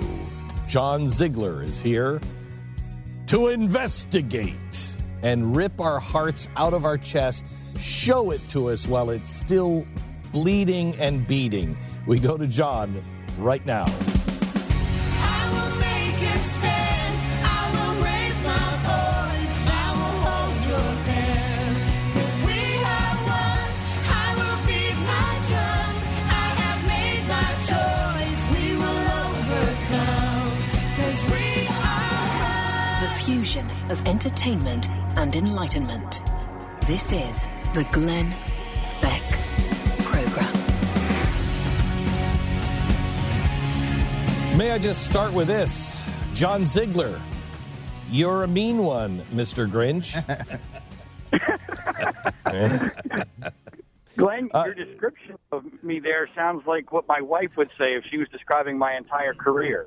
Yes. That's pretty close. Yes. Pretty close. So, John, I mean, I read this story this week, and, even Jeffy said, after I did the story on the air, so I've got a few questions, and I said, shut up. Right. But you have to go Glenn around and somehow or another prove Santa is a liar. Well, that may be a good thing if a little kid didn't die, though. Yeah, it's right? great. I mean, that's awesome. Well, we had that's a great one of the story. things that confuses me about this story is, I'm taking a lot of flack for a column I wrote on Mediaite questioning this story. And I'm pretty well convinced at this point that the story is false, probably entirely false, and I'm happy to explain why. But you're exactly right. This is good news. I don't believe that any 5-year-old boy died in Santa's arms. So good.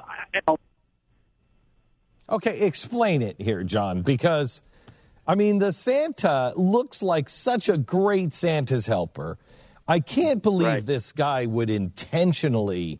we've seen some horrible things, but for this guy to... If you missed the story, he says that he got a call from the hospital, right, from the nurse or whatever. The nurse he knew. You don't even have time to put on your full Santa gear. Just get here. Little boy is dying. His last wish is to see Santa Claus. And so he races there. He asks the parents to wait outside in the hallway. He goes in. Family already miraculously has a present for Santa to give him. Right. So what have you found out, John? Well, I think what Glenn has inadvertently done is put his finger on why the news media bought this story and why the original columnist, not a reporter, a columnist for a small newspaper in Knoxville, Tennessee, bought into this hook, line, and sinker. Because I believe this guy, this Santa, was imbued with all of our projections of Santa Claus.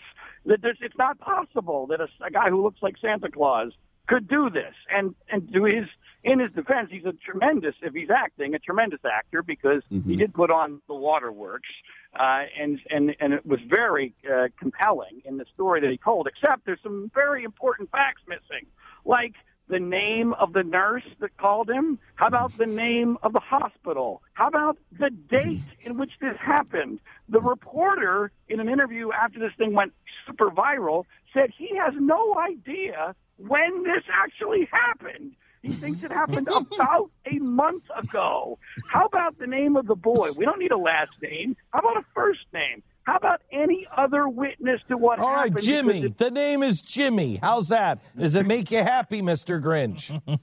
Well, what I would then do, Glenn, which is what I've done, is I would spend a ridiculous amount of time searching the obituaries for Knoxville, Tennessee, for the entire month of November for any 5-year-old boy. And then there was none? Zero. There was not even close to one. Wow. And great. the reality. Look, Good. here's the classic story, and Glenn, I have seen this happen in other cases. Ask Stu and Pat about my experience on the Penn State quote-unquote scandal, where the media buys into a narrative, and there should be massive amounts of evidence, and there's none. But it doesn't matter to the news media They don't because care. they love the narrative.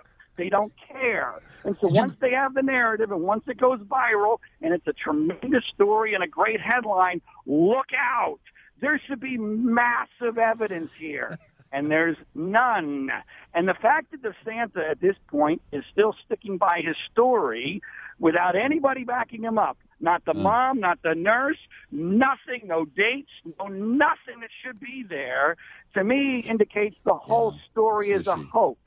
Because if it was just an exaggeration, he would be able to say, well, here's the mom. Can't you come forward and help me out here? Or here's the nurse. Instead, so you don't think it was... You don't even think there was a kid at all? Well, I mean, could there possibly been a germ of truth somewhere?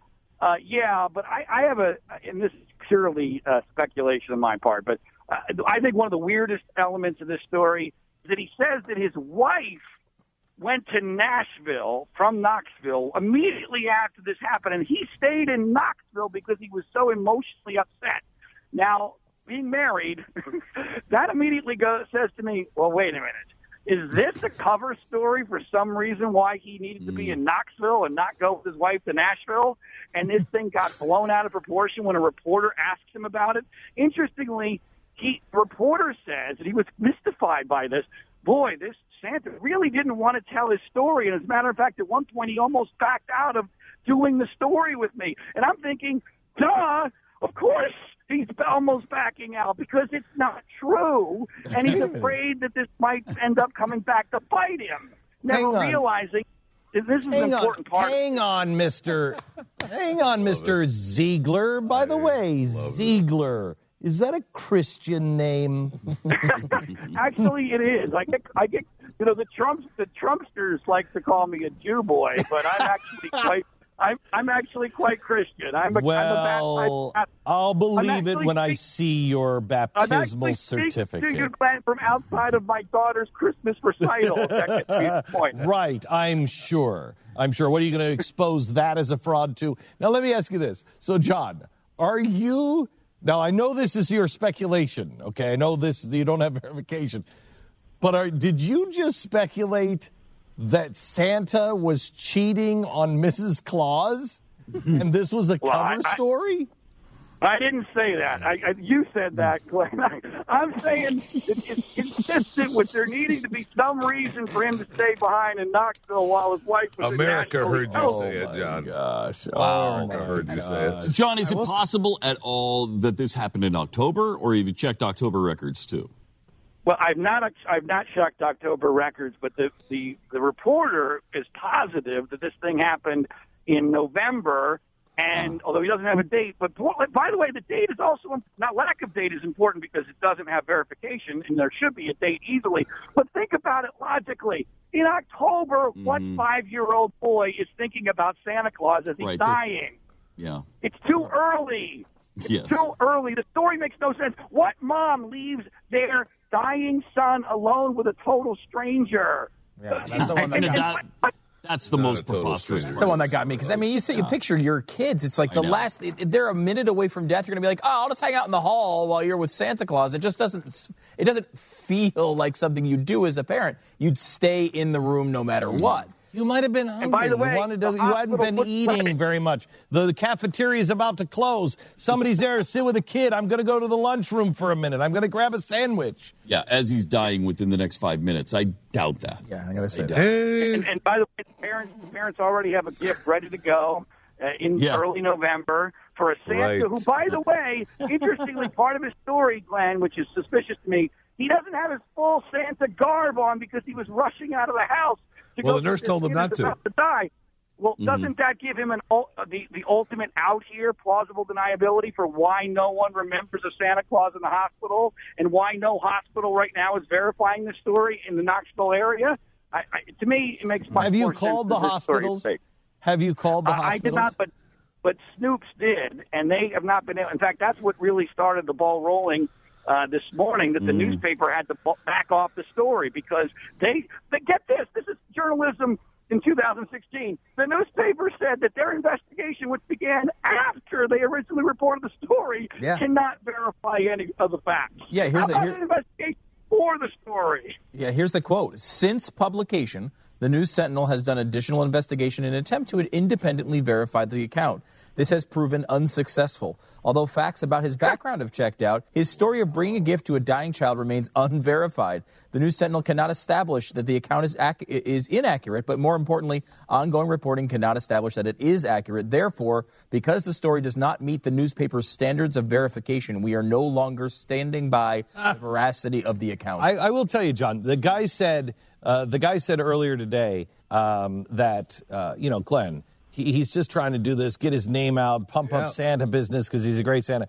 I got to tell you, this wrecks this guy. Shave your beard, man. You are going to be the pariah of Santas if you made this up. But Glenn, again, I think it's possible this thing snowballed out of control and he never intended it to go this far. I think it's really one of the many things that got my antenna up was this coming from a small market in Knoxville, Tennessee. I don't think anybody involved in this story had any expectation it ever gets beyond Knoxville. But because of the world we're now living in, things can explode overnight. And how about a little bit of focus on the news media? We're talking about major news media outlets that pick this story up, hook, line, sinker, with zero scrutiny, zero follow-up, and zero corroboration of any of these facts that don't exist. That, to me, is the real part of the story that matters because it exposes how broken the news media is in 2016. By the way, that's partially how we got Donald Trump as our president. Do you think there's any chance that he's just going over and above to protect the family's identity and keep their privacy, and he's maybe manufactured some of the details to throw people off the trail? This morning, I wrote my story for Mediaite last night. We decided to wait another 12 hours or so before we went with it because we were waiting. Okay, is it possible that somebody will come forward? At this point, this story has gotten so big, there's no way that the nurse doesn't come forward, the mom doesn't come forward on background, somebody to back up this guy's story. There's just no way.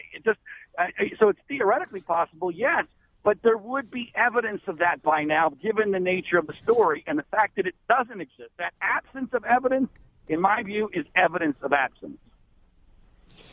John, one last question. Yes, Glenn. The jolly old elf hears what's being said about him, hears that his affair on Mrs. Claus while she was baking Christmas cookies has been exposed. Yeah. He takes a leap without the flying reindeer. Oh, boy. Then how do you feel, John? You killed Santa. Well, my 4-year-old daughter is not going to be happy with me. I can assure you that. I will be in the doghouse for sure. Wow. Yeah, I'm one of these weird guys, Glenn, to whom the truth still matters. And no, I know. Truth I appreciate you doing this. I bought into it too, and I wanted to believe because we questioned it, and I'm like, just leave it alone. Just leave it alone. I wanted to believe. But that's why it went viral, Glenn. Yes, and that's I know. why it's important that we expose this because this happens on more important stories than just this. Yes, you're exactly right. And John, I appreciate you coming on the show and appreciating your incredible, seemingly incredible amount of time to investigate something as silly as this, and yet it is the story of our days. This is what we're going through now on everything. Thanks so much, Glenn. Hey, one of these days, let's talk about that Penn State story. It's so similar, it's unbelievable. But I appreciate your support. Thanks. You got it. Thanks, John. John Ziegler. I really like him. He's great. He's really brilliant. He's great, and he's right about the Penn State story. We should revisit fascinating. that. The whole Joe Paterno thing. He's really passionate about. Wait. Oh, you don't know about that? This is a wormhole. It is a wormhole. He's like, not only is Joe Paterno not guilty of anything, it didn't even happen. What? Neither is what's-his-face, the guy who's in jail for it. What's his? Sandusky. Yeah, Sandusky. Didn't do it either. That's John's case, and he says there's a it is, and he makes mountain of evidence. Good case. He makes a really, He makes a good case. Oh, when we get back fired in up about January. it. Yeah. We get back in January. I have to hear that. Because if that's true, we need to, that's injustice. Oh, definitely. That's injustice. Huge injustice. We need to help. According to John, a humongous injustice has been done. And part of it was because Joe Paterno is conservative, or was. And he probably still is. And well, we don't probably even more so now. Probably more so. Probably doesn't change his political effect. No, probably not. Now this. Sherry's Berries. The irresistible berries. They have also new seasonal treats. Have you guys, go on Sherry's Berries, go to berries.com right now and look some of these up. All right. They're unbelievable. Berries.com. Yeah, berries.com. Berries. I'm there. What am I looking for? Yes. Just look for something besides the berries. Oh, how about the 9 Christmas cheesecake bites? Oh, we've had the cheesecake bites. We've had those. They are delicious. Oh, and Christmas tree Cheesecakes. cheesecake pops. Cake pops and truffles. Oh, their cake pops are great. Christmas caramel. Salted caramel. I'm so into salted caramel. I am too. Christmas tree cheesecake pops. Oh, yeah. Oh, man. Okay, so the berries are unlike, if you've ever had chocolate-covered fruit, forget about it. It is nothing like that. These are the best strawberries, and they are delicious, and they're unbelievable. But I contend the other stuff that they have on Sherry's Berries is even better. Yeah. And the berries are hard to beat. This is a product, as you can tell, all of us deeply believe in. All of us. Freshly dipped strawberries from Sherry's Berries. You could double the berries for $10 more. They're $19.99, 30% savings. Take advantage of the deal by using the promo code Glenn. Go to berries.com, click on the microphone in the right-hand corner, and type in my name, Glenn. Sherry's Berries, a gift for year-round. Berries.com. This is the Glenn Beck Program. Sign up for the newsletter and get all the info you need to know at glennbeck.com. Mercury.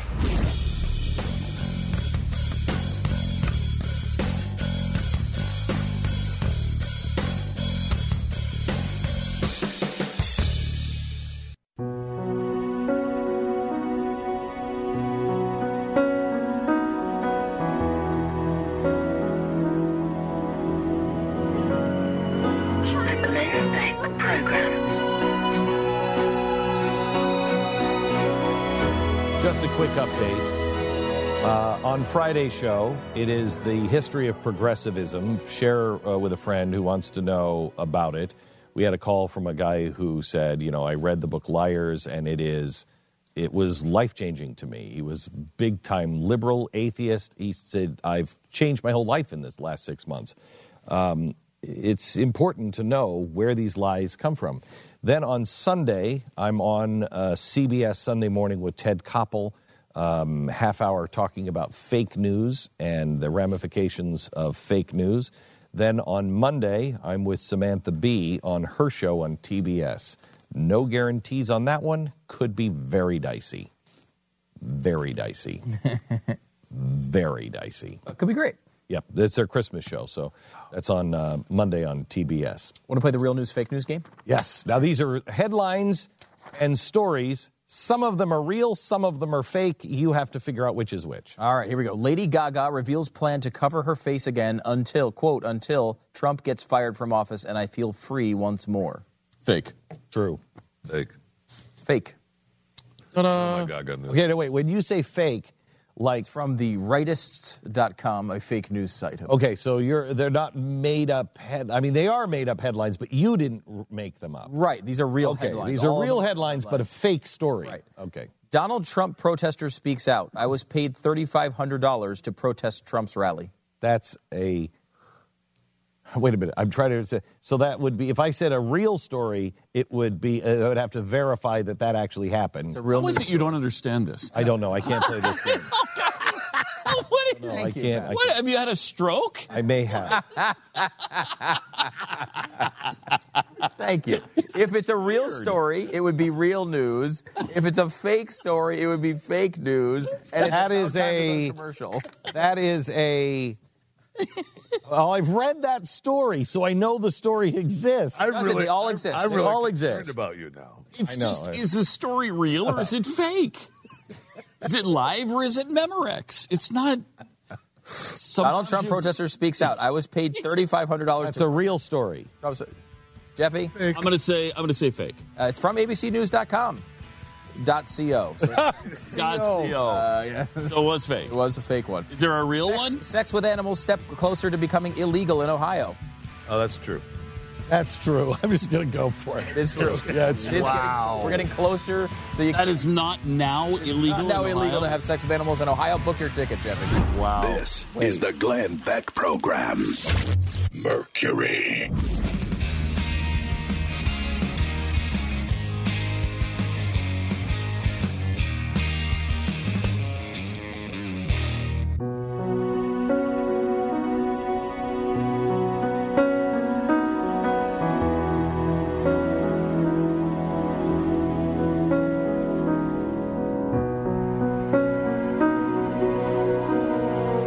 I can see the truth in the light of your love this Christmas. This is the Glenn Beck Program. Let me try one more time. I don't know. I may have had a stroke. I don't know how this game is. I have a list Seriously, of headlines. it's weird. All of these headlines have appeared on Facebook. Yes, okay. Some of them are from legitimate news organizations. Yes. Some of them are from fake news organizations. You know, have you been a part of the show where we've all discussed fake news for Yes, about I have. 2 months now? Yes, okay. Here we go. Okay. That's what we're kind of doing right now. Okay, all right. We left off. Talk down to me. Do not talk to me like you talk to your parents. Oh, you know he does. Oh, yeah. Oh, my God. He's talking to me Absolutely. like, that's right, and we're going to go see a movie. Absolutely. Right, I got it. Take that Pat. I pill got now. it. Okay. All right. The legend of Harambe continues as the dead gorilla received over 15,000 votes for president. That's true. Absolutely. That's real news. That's real. I'm with them. You are? Well, of course you are, because it's fake, and now you have caused them to be wrong as well. Oh, that was fake? Fake, not true. Seems like I was going to say No, fake, no. but I didn't know what that meant. Harambe did not receive 15,000 votes for president, sadly for Harambe. Right, okay. Another. But that story was out there. That story, I did Yeah, see that that story story. was- They're all out there. No, That's they're all the out game. there. The game is all of these have All of been them are out out there. So somebody claimed that. Oh, man. I wouldn't have clicked Yes. on that story. Right, I wouldn't have clicked on that story. Good for you. Right. Pope Francis shocks world, endorses Donald Trump for president, releases statement. Fake. Obvious. Fake. Good job, Glenn. Yeah, I think I got it now. You probably would have known that one. Right. Jill Stein raised more money for her recount effort than she did during the election. That's true. That's true. That is true. EU survey, 27% say rape sometimes acceptable. That's true. Absolutely. I'm going to say fake. That one is true. Oh, wow. Kind of. It's from Al Jazeera. Does that count? No. But yes, that is an actual survey. WikiLeaks confirms Hillary sold weapons to ISIS, then drops another bombshell. Wait, WikiLeaks confirms. Hillary sold weapons to ISIS, then drops another bombshell.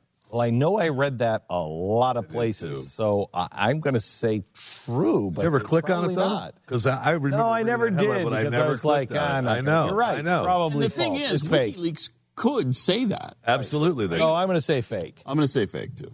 It is fake, but what you guys just went through is what I think so many people do. Yeah. You see the headline. I've seen that before a few times, and when someone brings it up to you, in your head is, I've read that headline. Yeah. You don't And I've seen remember- it several times, Right. so it couldn't. Right. I mean, it was just not from one place.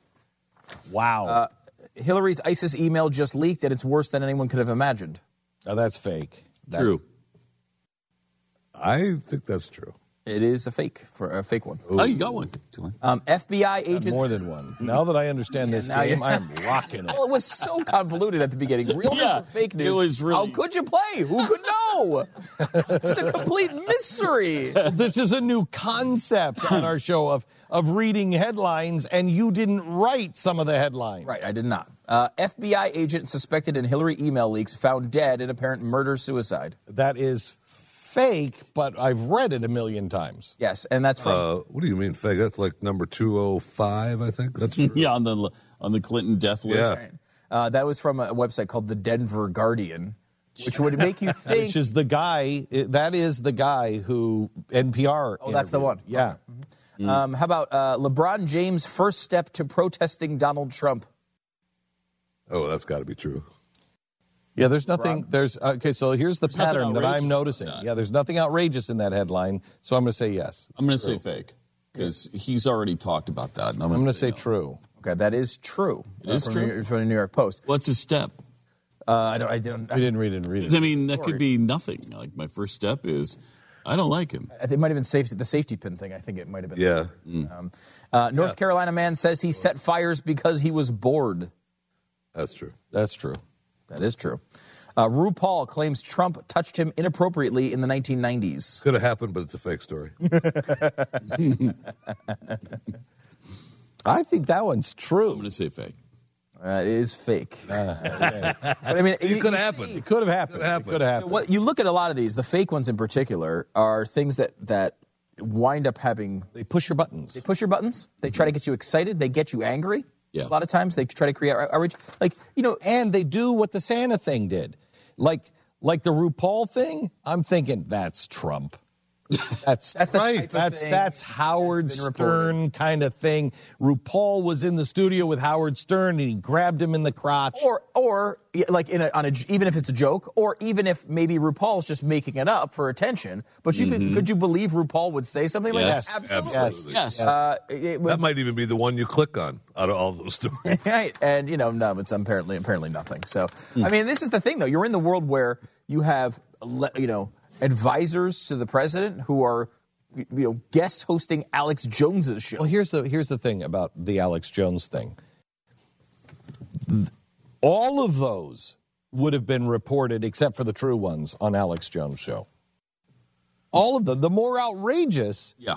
Oh, yeah. I mean, the more he likes the thing that is so amazing to me is the fact. Babies thing. Yeah, that he won't go down a logical road that the greatest enemy in American history, the Russians, are trying to influence. Not that they stole the election. Hillary lost the election.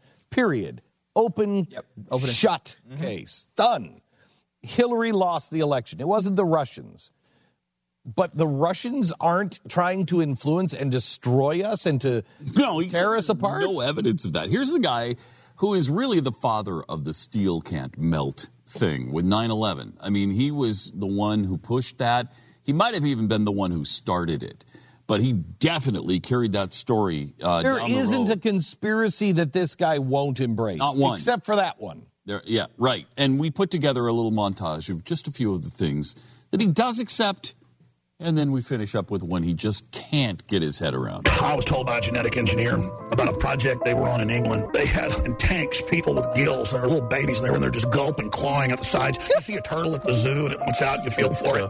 They got humanoids crossed with fish and stuff. Brain chips in the trips. They give the trips special vaccines that are really nanotech that already re-engineer their brains. Now, there it is, the gay bomb. What do you think tap water is? It's a gay bomb, baby. There's also reports about the feminization of fish and frogs. Large percentages of them are bisexual. I don't like them putting chemicals in the water that turn the friggin' frogs gay. I'm sick of being social engineered. It's not funny. Globalist. I've gotten a lot of criticism for not coming out and saying that Sandy Hook is an inside job. And by the way, he has said Sandy Hook is an inside job. God, we're not going to keep babies alive and harvest their organs. We're not going to sell their parts for women's cosmetics. We're not going to have Pepsi with baby flavoring in it. It's coming out very, very quickly that the entire election was manipulated by the Russians. Narrative is a huge, gargantuan, colossal hoax.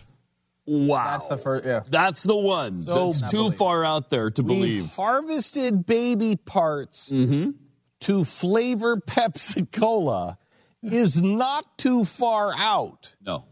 But the Russians trying to affect our media is. No evidence of that. That is just amazing.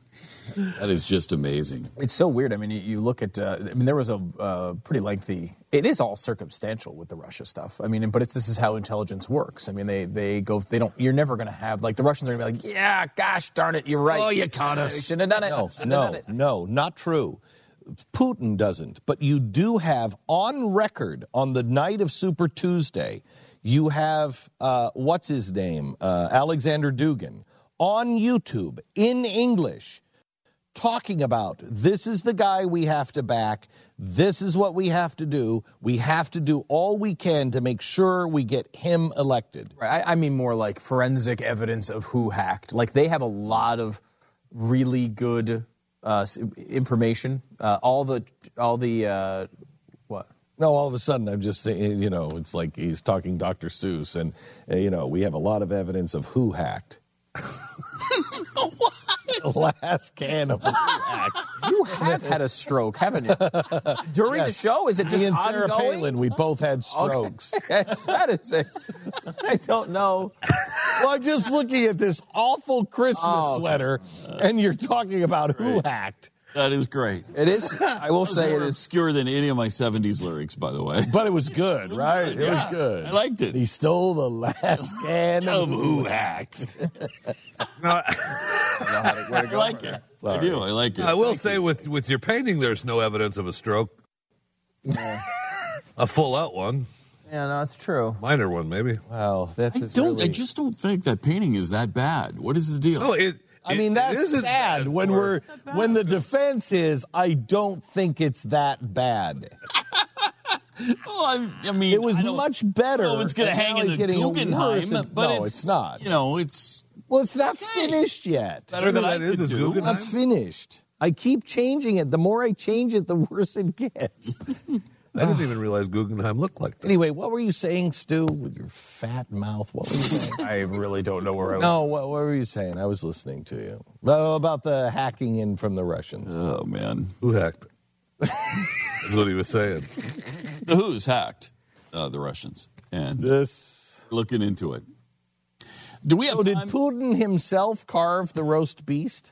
I don't think so. There are reports today, or maybe it was, I don't know if it was this morning or last night, where they're saying Putin directly had a hand in the hacking.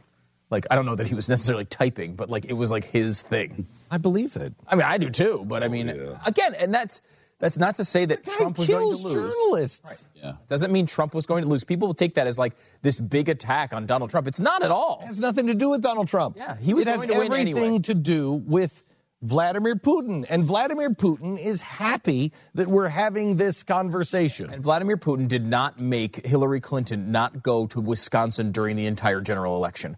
Vladimir Putin did not make Hillary Clinton dump millions of dollars to run up the popular vote in New Orleans and Chicago so they could win the popular vote, thinking they didn't want to have that situation where they won the Electoral College and didn't win the popular vote. Nor did he make James Comey come out with the investigation stuff. That's really what lost the election. That's what lost the election. It sure is. She was well ahead before And again, that doesn't work on almost all candidates. An email, and that's why you're hearing about. That's why you're hearing about fake news and everything else. You're not hearing about Comey. If you really want to know why Hillary Clinton lost, all you have to do is look at her polling numbers. Yeah. She is universally distrusted and disliked. Everyone's trying to say that the polls were so radically wrong. They weren't. They weren't. They weren't. It was. She's going to win by the popular vote was right. And so here's what happened. When you have two people who are really unlikable, let's try the new one, because I know what she's going to do. Yeah. And by the way, the polls, I mean, the pollsters have been beaten up. The average poll in the week leading up to the election, there were 17 of them, I believe. The average poll had Hillary Clinton winning by 2.8 points. The final popular vote total is going to be Hillary Clinton by 2.1. Oh my! That is not a problematic. That is not a poll issue. That's almost dead on. He won in the states he had to win. That is what is important. He did what he had to do. He ran a better campaign than Hillary Clinton. There's now evidence that Hillary Clinton was telling volunteers that wanted to go to Michigan to stay in Iowa, where she had no chance. And who knows, one of these things easily could have cost her the election. Okay, let me tell you about our sponsor this half hour. Officials are warning of an increased risk of identity theft this holiday season. We've been telling you this for forever. Who is the number one country backing hackers? Who hacked? Russia. The Who's. The Who's. Who's hacked? Down in Whoville. Anyway, make sure you're protected with LifeLock. If you're a LifeLock member, you become a victim of identity theft. Their U.S.-based team will work to resolve your case. Free credit monitoring only detects credit problems. LifeLock helps detect and fix the identity problems. Nobody can prevent all identity theft, monitor all transactions at all businesses, but LifeLock is the best identity theft protection available. Right now, for a special 15% discount, you can call and get it, 1-800-440-4936. Use the promo code BECK15, save 15%. Right now. Offer ends December 31st. Promo code BECK15, 800-440-4936. You're listening to the Glenn Beck Program. Mercury.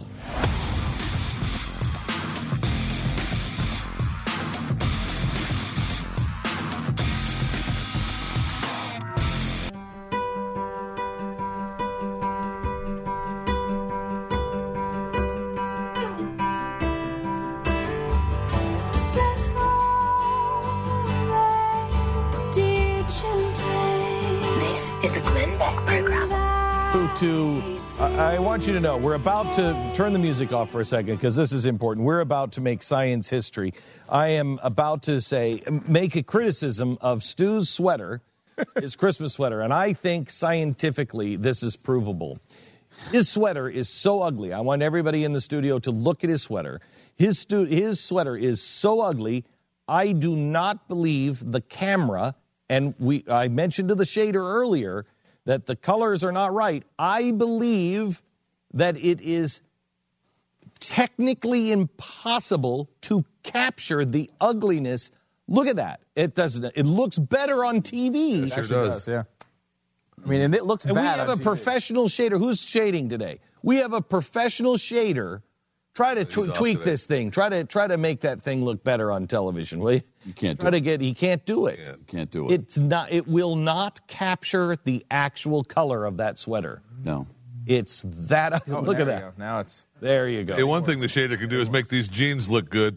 These fat guy jeans now for sale. 1791.com. They're not fat guy. Big Tex denim.